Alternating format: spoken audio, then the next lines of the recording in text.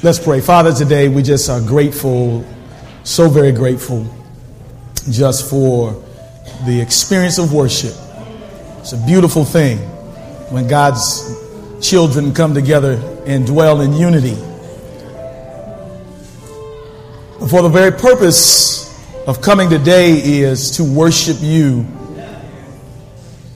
in praise, in prayer, in giving. But we want to hear what you got to say today. I want you to speak to us.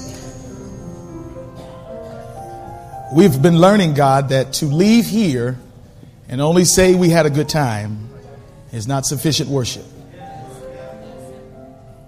We want to be transformed. We want to hear what the Lord has to say. Now, God, I confess today that I am not at all able to do what's necessary to help people to get closer to Jesus. So we realize skill is not enough. Eloquence can simply stir the emotion, but the Spirit of God can change the heart.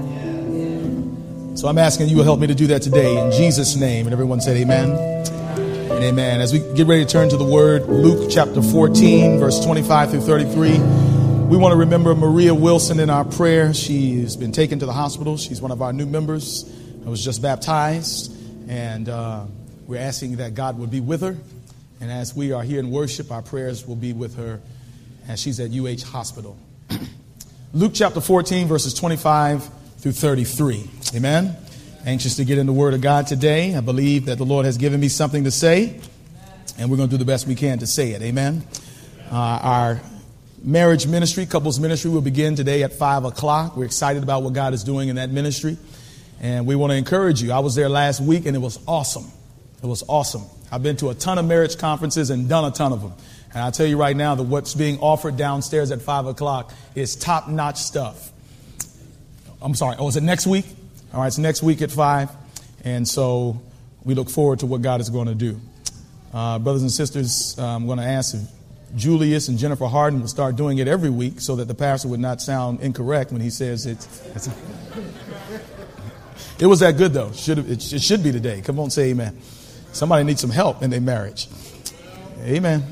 And it's not just for married folk. It's also for folk who are thinking about getting married or marriage material. And so we praise God that Pastor Coxon will be there as well. And thank the Lord for that. Amen. Maybe. Amen. The Bible says in Luke chapter 14 and verse 25, it's the New International Version, it says large crowds were traveling with Jesus. Large crowds were traveling with Jesus. Stay there. Large crowds were traveling with Jesus. They were doing what with Jesus, everybody? They were traveling with Jesus. In other versions, it says large crowds followed Jesus. Followed. Keep your mind on that. They followed Jesus. And the Bible says, and turning to them, he said, verse 26, if anyone comes to me, now buckle your seatbelts. The title of the message today is Hate Your Mama and Your Kids. If anyone comes to me and does not hate. Now, I've looked at this in every version possible. I looked at this in the Greek, and brothers and sisters, the word means hate. It says, if anyone comes to me and does not hate father and mother, wife and children, brothers and sisters, yes, even their own life, such a person cannot be my disciple. Lord have mercy. Way to go, Jesus. Got a lot of folk following you. Got large crowds following you. Way to keep the crowd coming now. Bible goes on to say, and whoever does not carry their cross. Man, you're making it really difficult now, Jesus. And whoever does not carry their cross and follow me cannot be my disciple. Suppose one of you wants to build a tower. Won't you first sit down and estimate the cost to see if you have enough money to complete it? And the Bible says, for if you lay the foundation and are not able to finish it, everyone who sees it will ridicule you, saying this person began to build and wasn't able to finish. Stay with me.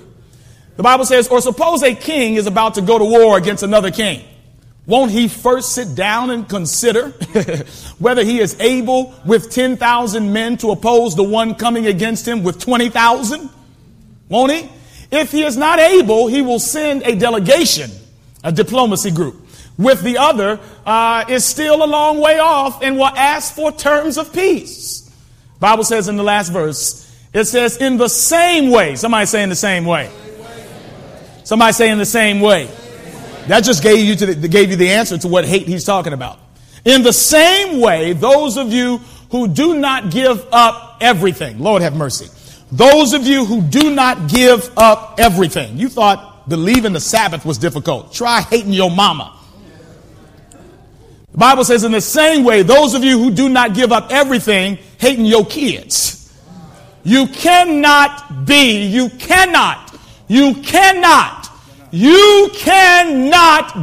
my, if you don't hate your boyfriend, you cannot be my disciple. If the people of God say to the word of God. My first encounter with Shanae Arthurs at that time was in chemistry class. How fitting. How fitting. Chemistry class. How fitting. A brother by the name of Doc Rothaker Smith was our professor. And I noticed over time that there was this sister who was a red bone. That's my weakness. Come on, say amen, somebody. Sitting in the back of the class. Of course, I was sitting in the front. Amen. And she was sitting in the back of class, and I tried everything I could to stay focused on the classwork. But that Cleveland girl sitting in the back, I'd seen the other girls on Pine Forge's campus and was mesmerized, but there was something about Shanae Arthurs. And you know, at that time, it was cool for fellas to wait on a woman to come and try to holler at you. By the way, let me just throw this out here real quick. Sisters, never holler at a guy.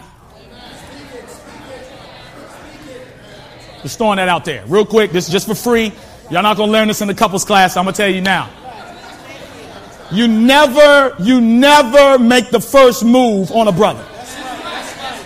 If you want the wrong guy, do that. Do that.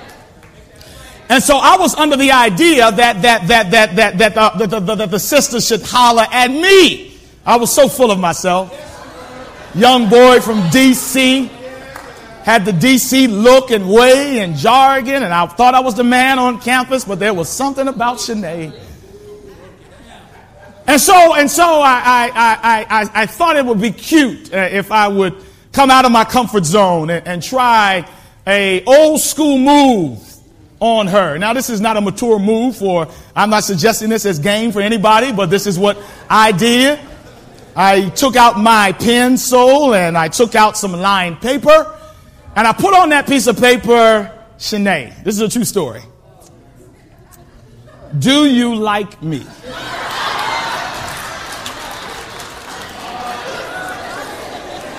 I'm not done. Circle. Yes.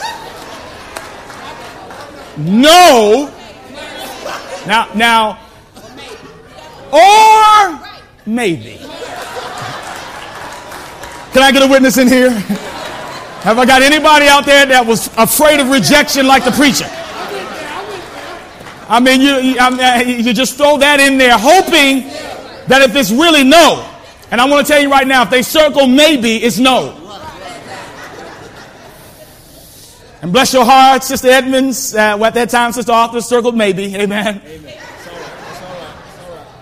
And I realized something spiritual from that is that When we ask somebody for a commitment, even in that situation, we're so afraid of rejection that we will put a clause of conditionality upon it so that nobody lets us down.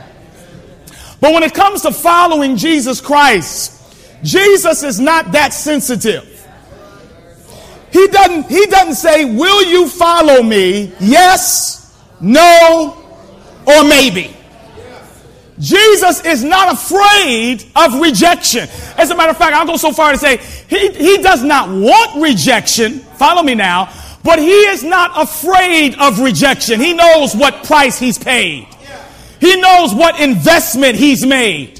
He knows what he has put into the relationship, and he feels very secure in himself. He is not worried about getting let down. He's not going to have some hissy fit that somebody said no to him. But understand, brothers and sisters, there is no maybe with following Jesus. He is not asking, hoping that maybe we might follow him. And anything that would suggest either no, other than no or yes, he will not accept. He will accept no more than he'll accept maybe. God can't work with maybe. God works with yes or no. And last Sabbath, we talked about how Christianity has become more like a fan spectator sport. Many of us are fans and not followers. We know about Jesus, but we don't know Jesus. We know facts about the Bible, but we don't know the God of the Bible. And God is calling us, help me Holy Ghost today, God is calling us to a deeper following relationship with him. I want to run down a few things real quick. The biggest threat to the church today is fans who call themselves Christians but aren't actually interested in following Christ. They want to be close enough to Jesus to get all the benefits, but not so close that it requires anything from them. Fans often confuse their admiration for devotion. They mistake their knowledge of Jesus for intimacy with Jesus. Fans assume their good intentions make up for their apathetic faith. Fans are happy to follow Jesus as long as that doesn't require anything significant or any changes or have any negative implications. There is no way. Somebody say no way. Come on, pray for me today. There is no way to follow Jesus without him interfering with your life. I want you to look at your neighbor right now and says he wants to interfere with your life. He wants to interfere. When we decide, somebody say decide. When we decide to believe in Jesus, help me Lord, when we decide to believe in Jesus without making a commitment to follow him, we have become nothing more than fans rather than followers. We've become nothing more than members rather than ministers. It is not enough, and you're going to hear Edmund say this until you're blue in the face and I'm blue in the face. It is not enough to be a member of the church. Notice, the Word of God says that Jesus says, follow me, way more than he says, believe in me. If I asked everybody right now, raise your hands if you believe in God, the hands would fly in the air. And if I asked you the same question and said, does everybody, are you a follower of Jesus? Many of us would raise our hands. But do you understand that in order to follow Jesus, he has to interfere with your life to the extent that you're going to hate your mama? Hate your father. Hate your children. The Word of God says. Hate your sisters and your brothers. And then to capsize it, he says, and to hate even your own life. And then he says, you cannot be my disciple if you are not willing to go that far with Jesus. The Pharisees, however, had turned, and I think we have done the same thing. They turned church into a how much you know contest. Now, I have to illustrate it this way. Can you imagine? And understand now, these guys knew the Word of God. By the time they were 12 years old, they could quote the entire first 4 books. Listen to me, especially Seventh-day Adventists. By the time they were 12, they could quote the first 4 books. You see how these gentlemen stood up here and quoted all that stuff? they would make these young boys look like they have never learned a thing in their life. At 12, they were quoting the first 4 books of the Bible by memory. And they could correct themselves when they messed up. Because they were taught that knowing Jesus is the equivalent of knowing information. And that the more information you had and the more information you knew, that equaled relationship with God. But how many know that the smartest guys were the ones that killed Jesus? Can you imagine if we got to Judgment Day? And this is basically what we're saying. We're saying if you know a lot of information, that's going to make you God give you a hookup at the Judgment Day. So let's picture we're standing at the judgment. All right? And we're standing before God. And instead of God saying, do I know you? God says, all right, we're about to have a quiz. Tell me the 2300-day prophecy and give me all the dates and names. Well, I believe it, 457. You're gone. Go to hell right now. Next person. Tell me the name of the 3rd judge in the book of Judges and what he accomplished. Well, I believe it was. I'm sorry, you didn't make it. You believe, you're not sure. You go to hell too. All right, where have you? Okay, come here. Yeah. Tell me all the unclean foods that are listed in Leviticus 11 and Deuteronomy 14. And I want you to tell me how that applies to us right now. Explain that right now. Well, I believe. I'm sorry, you can't make it either. Come here, my brother. Yeah, you're next. Which day is the Sabbath? The 7th day. Okay, you can get in.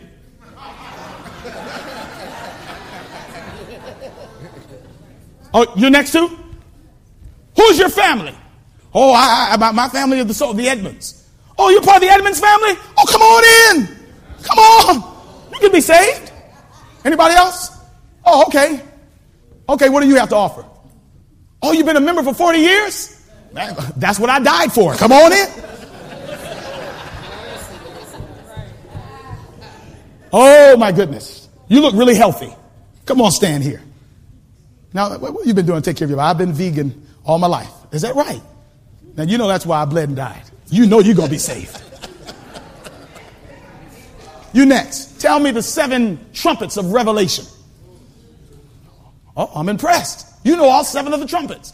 Well, could you add the 7 churches as well? You know that too? Outstanding. Now, I want you to break down for me redaction theory and the sanctuary theory and how it applies to type and antitype according to theology and its implications for the prophetic movement according to the remnant in this day and age. And I want you to start at 1844. Would you do that for me? Whoa! Very good. Come on in. Doesn't that sound dumb? But that's how most of us view spirituality. We think it's a contest to see how much we know, how much we've done, who we're connected to, what our last name is, how many times we've been coming to church. But understand this, brothers and sisters, God don't care nothing about your denomination. He don't care nothing about what you know. He don't care nothing how much you know. He don't care who your family members are. The standard for following Jesus is this: how much have you left? How much have you given up? How much have you walked away from? Because unless you hate your mother, your father, your children, even your own life, you cannot be my disciple. One of the first things I realized about that text is this. The first thing I realized is that when Christ starts looking at followers, he distinguishes followers from travelers. Look there at the text. The Bible says in Luke chapter 14, very quickly, I won't be here long today. Luke chapter 14, verse 25, the Bible says large crowds were traveling with Jesus. Now, I'm going to be honest. If I were Jesus, I would be so cool with the idea, Pastor Coaxum, that large crowds were following me. And I would assume that if I had people following me, and that is I'm talking about road dogs. I got road buddies. Everywhere I do a miracle, they're there. And the crowds keep getting larger and larger. I'm raising people from the dead, and people are enjoying my preaching. I sound better than the Pharisees. I would get real puffed up about myself and say, this is what God wants. He wants a packed church. He wants people coming to hear the word of God. And God says, notice this now. He says there is a difference between traveling and following. Why would you, Jesus, mess up the good thing you got going on? If anything, you should be like, tonight we're going to have a food giveaway. I'm going to pass out some loaves and some fishes later on. Keep them coming, God. They're coming. Well, don't mess that up. But Jesus does not want people simply on the journey for the ride. His heart is not touched by people who simply want God when they need God. God says, I will not be a sugar daddy.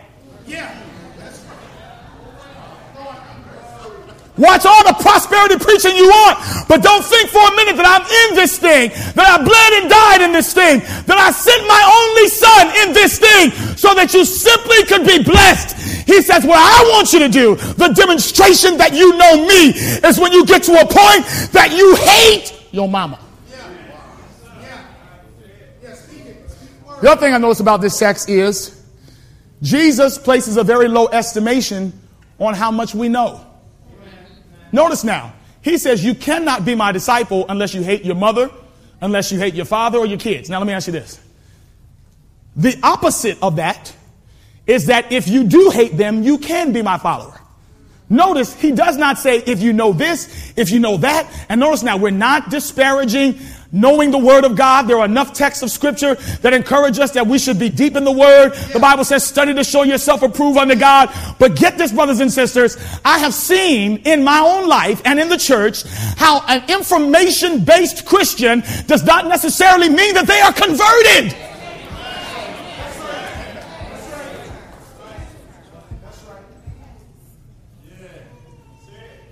How can you look down on somebody else because they don't believe in the Sabbath?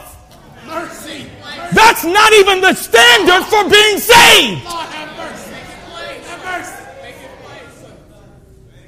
He says unless you hate your mama and hate your father and hate your kids, Lord have mercy, you cannot be my disciple.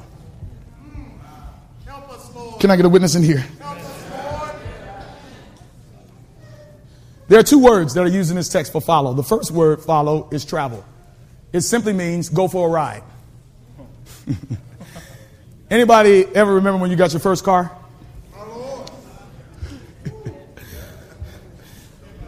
I remember when I got my first little Honda Civic, 1988, sky blue, had rims on it, stick shift. Got it from Sinead's uncle, 164,000 miles on it, but I was happy. Come on, say amen. You remember your first car, don't you? Oh, yes. And when you first got that car, I mean, in those days, man, nobody cared whether what name brand of car it was. You had a car, and everybody wanted to go for a ride. Huh? People that were your enemies. Well, oh, you got a car now. What's up, my man? Girls that wouldn't give you the time of day. They want to go for a ride in the car now. You got a car. And this is what was happening in the ministry of Christ. He was noticing that people essentially just wanted to be with him because of what he could do. Do you know how that feels to a person? Have you ever been around people who simply started being interested in you because they saw that you had a gift, or they saw that you could do something for them, or they saw that you had connections? People were using you, and God says, I'm not going to be used. You are not going to simply just cry out to me when you fall down and get in trouble. I'm not going to let you beg and show up to prayer meeting now that you need a miracle from me. I am not going to. As a matter of fact, since you turn to family, and since you turn to friends, and since you turn to your children when you needed help, when you really need help, I'm going to leave them to you so that you can go to them for what you need. Watch this. I want you to see something here. This seems like a contradiction to everything we've ever heard. We all believe in family. Come on, say amen, somebody. Yes. Sometimes family get on your nerves. Yes. I've had my harshest fights with family folk. Come on, say amen. That's one of the reasons why church folk can't get along, because we're family. And the families fight. Amen, somebody? It just happens. Sometimes families say stuff to each other. Amen? And sometimes family members hurt one another. But at the end of the day, we're family, right? I remember when I first got here, one of the members reminded us the other day, one of the first things I said when I got up here is, I said, man, y'all can talk about me like a dog, but if you mess with my family, you know what I'm saying, there's going to be problems. You know, we do that kind of thing to set up boundaries and protections for a family. And it seems like a contradiction when Christ would say, you must hate. Now, come on now, does this not sound strange? And most of you right now are waiting for me to really explain what it means. Because you're saying to yourself, there's no way God is calling me to hate my mother and my father and my kids. You're saying I got to hate folk in order to be saved? I thought you taught love. Here are a few texts of scripture that seem to contradict. First of all, Ephesians 5:25 says, husbands, love your wives. Isn't that what the word of God says? Just as Christ gave himself up for it and so forth. 1 Timothy 5:4-8 says, but if a widow has children or grandchildren, now listen to this, y'all. These should learn, first of all, to put their religion into practice by caring for their own family. And so repairing their parents and grandparents. For this is pleasing to God. The word of God tells us we should take care of family. Then the Bible says if anyone does not provide for his relatives, and especially for his immediate family, he has denied the faith and is worse than an unbeliever. I'm going to take this moment right now as the Spirit of God leads me. There are men in this place right now who have children, and there are people who are standing in your way to be with your children, and you've made all kinds of other excuses. You have not paid child support, and you're mad about that. Brothers and sisters, the word of God is against you in this. The Bible says you are worse than an infidel. So the word of God speaks about the importance of family, amen? And so how can God say out of the same breath that he said, husbands, love your wives, and a man that doesn't take care of his home is worse than an infidel? How can he out of the same mouth say that if you're going to be a follower of me, you've got to hate the very people I told you to love? I want my wife to come here for a second. Please, baby, come over here. I need to illustrate what he's talking about. What does Jesus mean? All right? Come here, Sinead. And come here, Monica. Come here, Monica. Come here. Monica. What does Jesus mean? Somebody say hate. Is that what the Bible says? By the way, I looked this up in the Greek, and you know what it means? Hate. So I was getting a little nervous. I was like, hold on for a minute. Monica, come stand right here. Let me illustrate to you what God is talking about.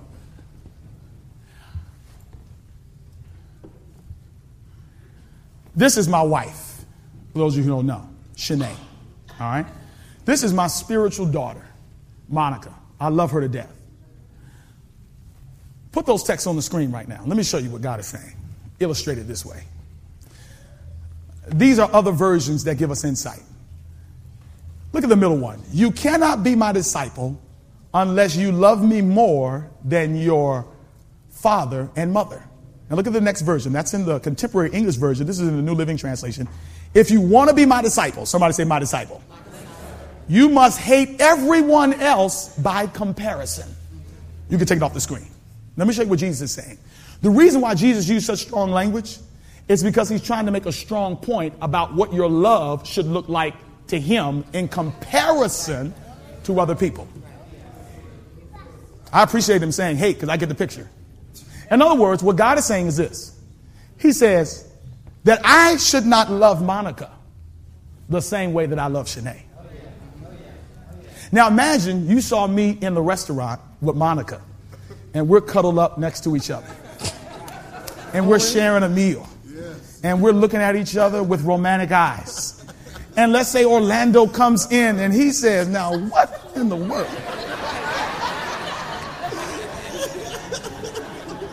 First thing he would do is start texting.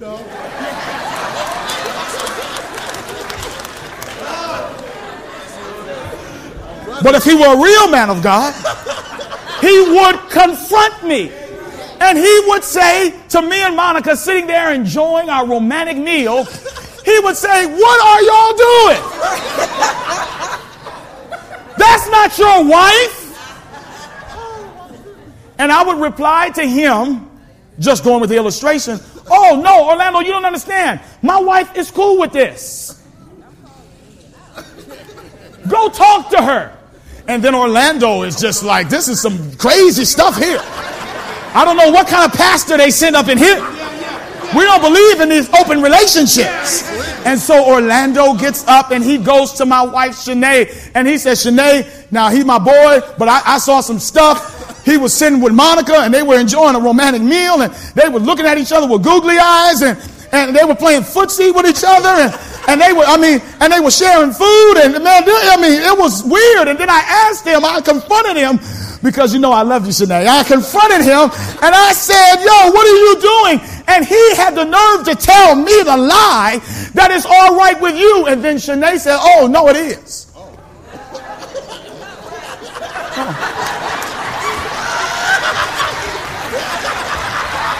Come on now.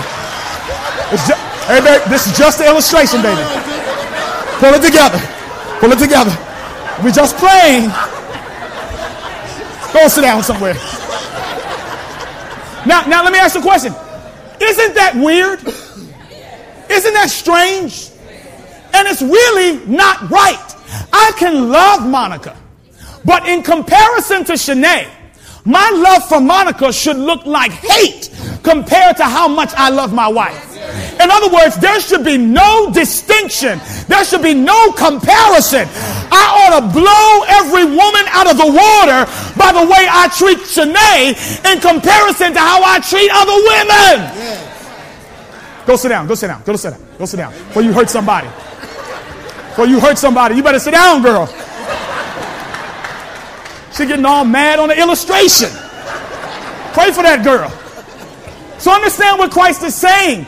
Christ is simply saying, he's saying the way that your love, oh, hear me now. He's saying the way that your love should look to me in comparison to your mother, your father, even your children or your husband, your love for me should look like hate. Whoa! Let's be honest. Our love for God is not even distinct between our love for our friends. And we throw that word around so loosely. I love chicken. I love the Bulls. I love the Cavs. I love the Browns. I love this. Understand, brothers and sisters, and I really believe that we mean it. Because I'm going to give you a couple of things to determine how you know that you're in love with somebody. Number one, or who you follow. The first question I want to ask you is, when you sacrifice your money, for what do you sacrifice your money for?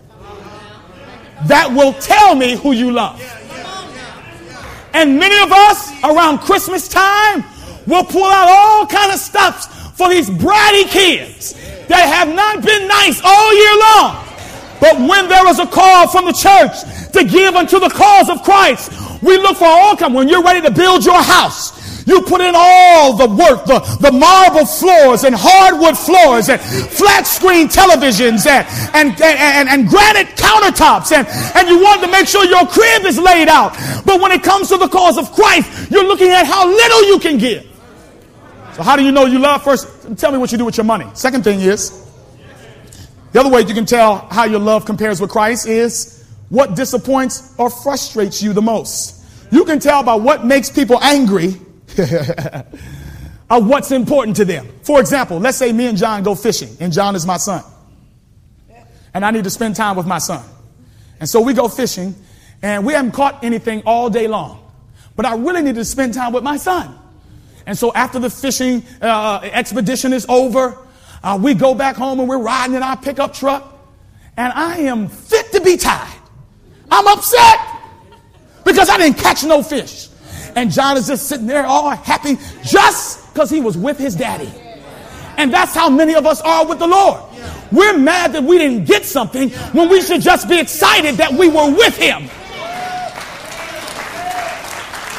Hear me now. What disappoints you, what breaks your heart, is a revelation to what you love the most.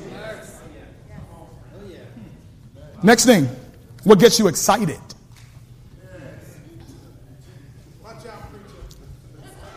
Colt McCoy drops back. 3 seconds left in the game. He scans the field.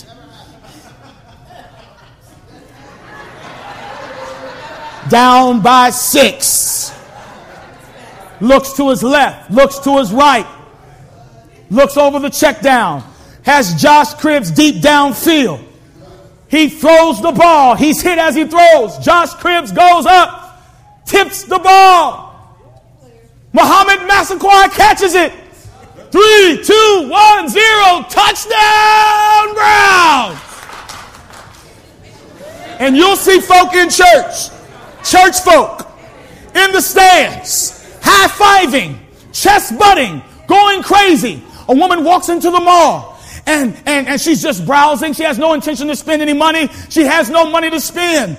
But all of a sudden she sees a dress that she had noticed before.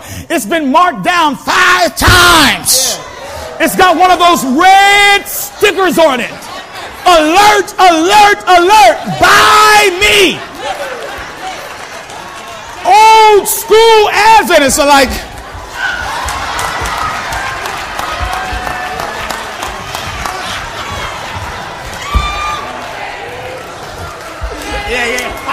oh, sister, I found me a sale. I found me a sale, sister. I found me, wow. What gets you excited is a revelation of what you love to most. And you can't get people to shout hallelujah. You can't get people to tell their testimony. Nobody gets excited anymore when somebody is baptized. People come down the aisle. We're so used to it, it doesn't even move us anymore. And we have to have praise teams now and choirs and energetic preachers who lose all their energy when they preach just to keep our attention. And God says, have I not been that good to you where I shouldn't have to fight for praise? I should not have to fight for your attention. You will spend hours with your boo.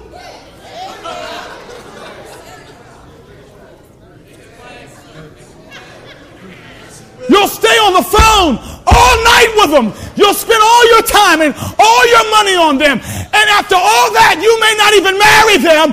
And when God wants 5 minutes, you're too tired because you've wasted all your energy on a football game.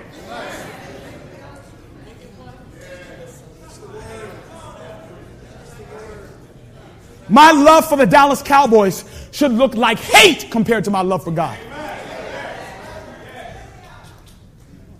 Your love for your children should look like hate.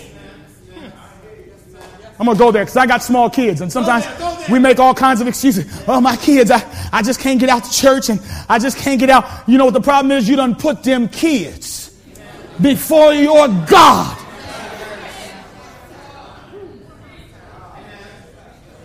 You got them in this class and that class, and you got them doing this thing, and they in soccer, and they in that. And when it comes to getting up and spending time with God, you can't even get up and spend time with Him because your job is your God. When your boss calls, you answer with respect. When your boss gives you an assignment, you move on it. When you don't feel like working, you'll show up because you love your job more than you love God. You love your mortgage than you love God. You love your light bill more than you love God.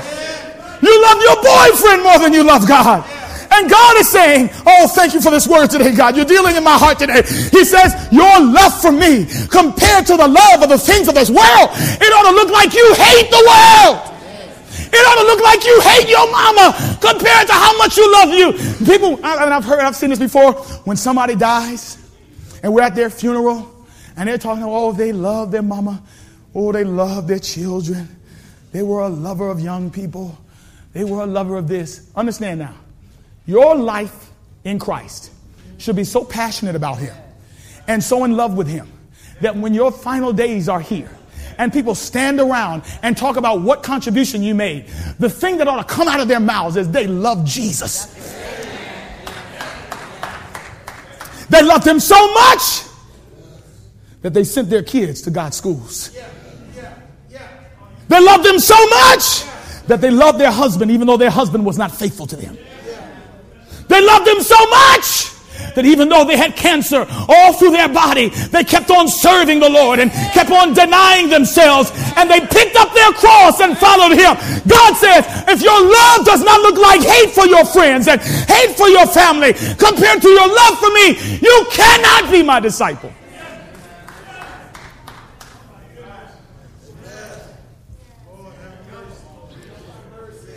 Are you listening to me here today? Can you imagine a kid? He's starting to love his teacher. You've been there. Your kid has a favorite teacher. Comes home talking about the teacher all the time. And then, mom after a while, she's like, this Miss Johnson, it's all good and whatnot. And she's a good teacher, but every word come out of his mouth is Miss Johnson said this. Can I get a witness in here? Miss Johnson said that. And so one day, Mom, you go to the school and little Johnny is playing on the swings, and then Johnny, all of a sudden, he flips out of the swings and he falls and busts his knee. And then you're standing there and the teacher's standing there. And Johnny gets up in a moment of panic. His knee is bleeding and he runs toward you and the teacher. And he's got to make a choice in his mind. Who am I going to go to? And that little boy jumps up in Miss Johnson's arms and starts crying, saying, Miss Johnson, I hurt myself. Oh, I was trying to figure out the Christian way to say that. But that mama is going to feel rejected. I think that's how God feels about us. There's a lot of stuff in our lives right now that has become our God. And we would never claim it as our God because we have spiritualized our lives so much to think that we can share our affection with God and we can share our affection with others. But God says your love for me ought to be so deep that there is no sharing. And watch this now. God, oh Lord, when I learned this, man, this thing blew my mind. I've been saying this for a few years now. I'm almost done. I'm about to end right now. God does not want to be second. When I was in school, I used to think that God wants to be, that this is the priority list in our lives. We've said this in church, Sabbath school, we teach this, that God is first. Amen. And then family is second. Your wife and your children. And then in my case, then the church, and then my fellow men, and then myself. That's not biblical. God says, I don't want to be first. Because that means, it's almost like if I had Craig and Orlando at the starting blocks and they're about to race. And I say, Mark, get set, go. And they're trying to outrun each other. And whoever finishes is the winner. And I say, okay, he's the winner. And then you're in second place. That's what we're saying about our relationship with God if God is first and second. God says, I don't want to be close. He says, matter of fact, I don't even want nobody else in the race but me. Yes, sir. Yes, sir. Understand. Listen, this is a powerful thought from the scripture. He said, until our love gets to a place where it's God first. No, God only. God only. God only. He says, you cannot be my disciple. And this is a word of scathing rebuke for the church. Because we walk around here all pious like we're on our way to heaven because we got a little information and got a few little red books, and because we don't eat no meat, and because we go to church on a different day, and we just walking around here with all this spiritual swagger and can't nobody tell us nothing. But you are selfish.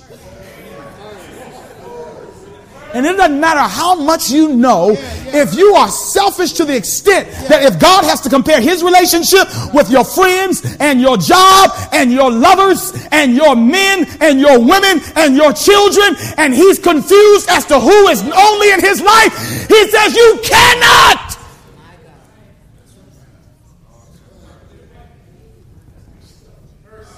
What do you do with your money? Tells me who you love. What do you do when you get hurt? Who do you go to? You go to your lover? Go to your boyfriend, your girlfriend? You go to your husband? Or do you go to God? David said, one thing.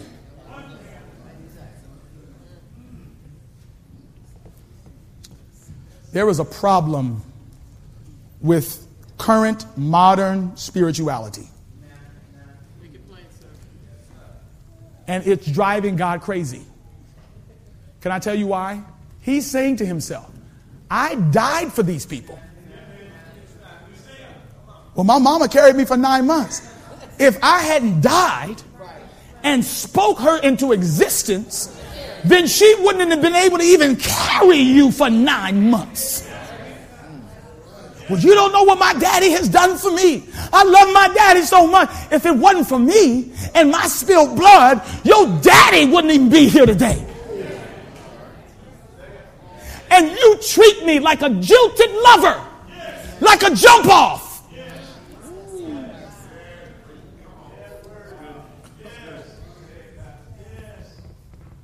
And when worship takes place, I gotta fight for your attention. That's how I know there's a sleep demon. There's got to be one. Because people can sit down and watch boring movies on AMC for hours, and they will not go to sleep. But when it comes to the things of God, we can't even stay up and pray for 5 minutes without going in the la-la land. There is something wrong with us. You cannot sit here and feel comfortable today if you simply just come to church and if you simply just have your name on the roll. And if you're in a ministry, God says, I want to know that I'm the only one you love.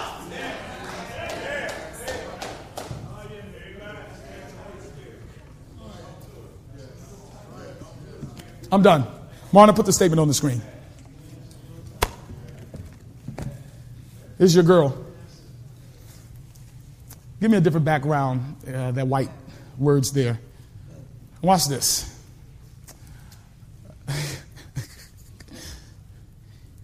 Hate your mama, your daddy, your kids, your brothers and sisters. He says, it ought to look like hate compared to your love for me. Hate referred to in Luke 14:26 means a less degree of love. Amen? We are to have, now check me on this, I promise. This is going to bless you. We are to have supreme love to God. And our friends are to be loved secondarily. Our love for husband, wife, brothers, sisters, father, or mother must be inferior to our love to God. Our love for these dear relatives must not be blind and selfish and cause us to forget God. And that's the thing. That's the thing. And I'm telling you right now, let's just be honest, brothers and sisters. Our relationships and our jobs and all the stuff we got going on, we are constantly under the temptation to be distracted and to forget God because we got so much stuff going on in our lives. Isn't it an amazing thing how the very blessings that God gives us become a curse?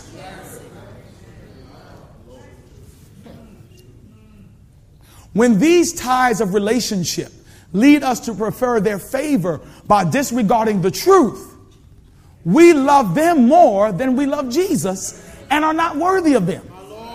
So if you're shacking up with somebody, that is the breaking of God's commandment.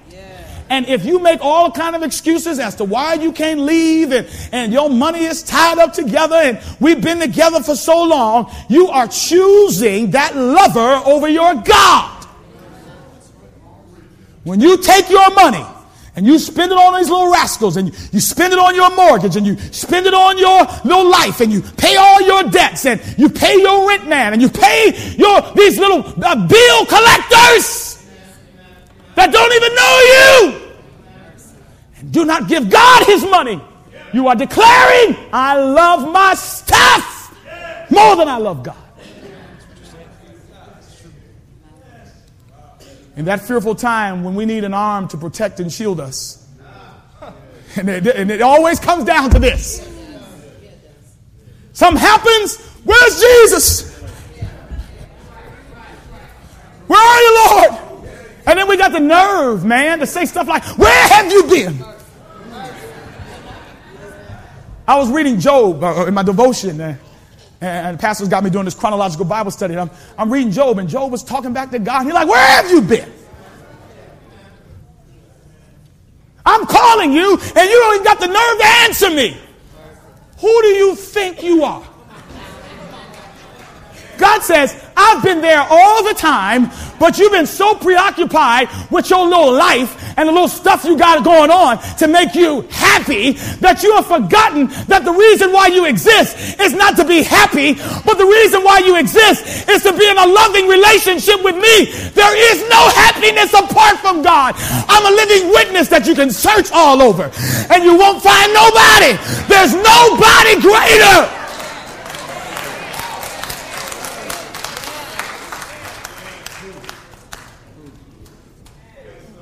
In that fearful time when we need an arm to protect and shield us, stronger than any human arm, stronger than the arm of father, brother, or husband, and shall call upon him that is mighty to save, he will not hear us. He will bid us to lean upon those whom we preferred before him, whom we loved above him, whom we would not forsake for him. Can you imagine getting in trouble and saying, oh, Mike Holmgren, Cleveland Browns, help me. Your little lover that is so inconsistent. And you're going to run to him when you need healing from cancer? Listen, brothers and sisters, can I just be real? We don't like being treated like that. Come on now, talk to me now. The sermon is over. We don't like being treated like that. Anybody like being used? So how do you think God feels when we only approach him with sincerity, when we're in a bind?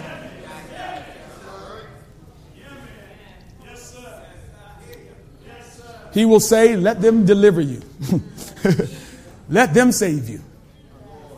And then watch this. These are beautiful words in which we'll end on. He says, I gave you proof of my love.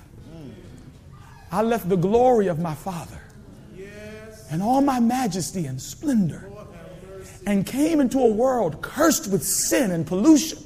For your sakes, I became poor, that you through my poverty might become rich. I bore insult, thank you, Jesus, and mockery. Jesus went to Calvary.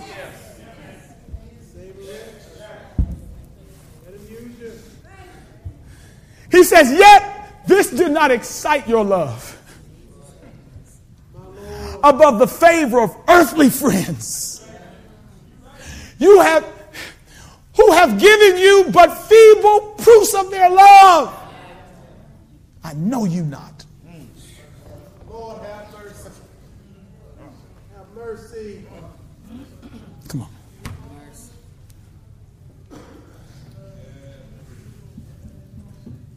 Thank you for giving me perspective today, Lord.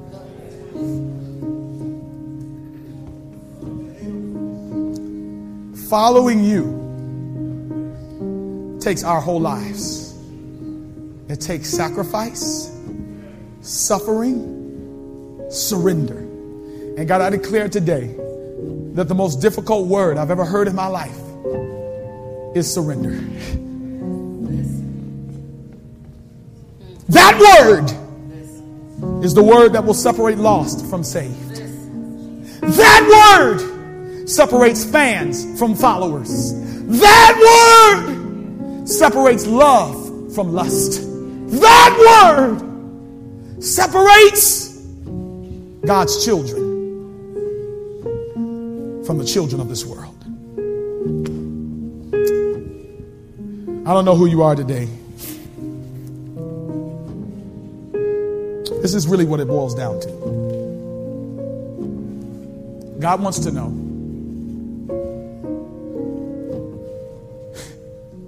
do you love me?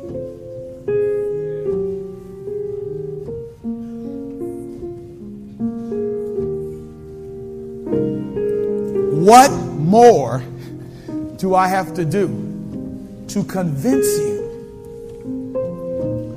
that I want total control of your life?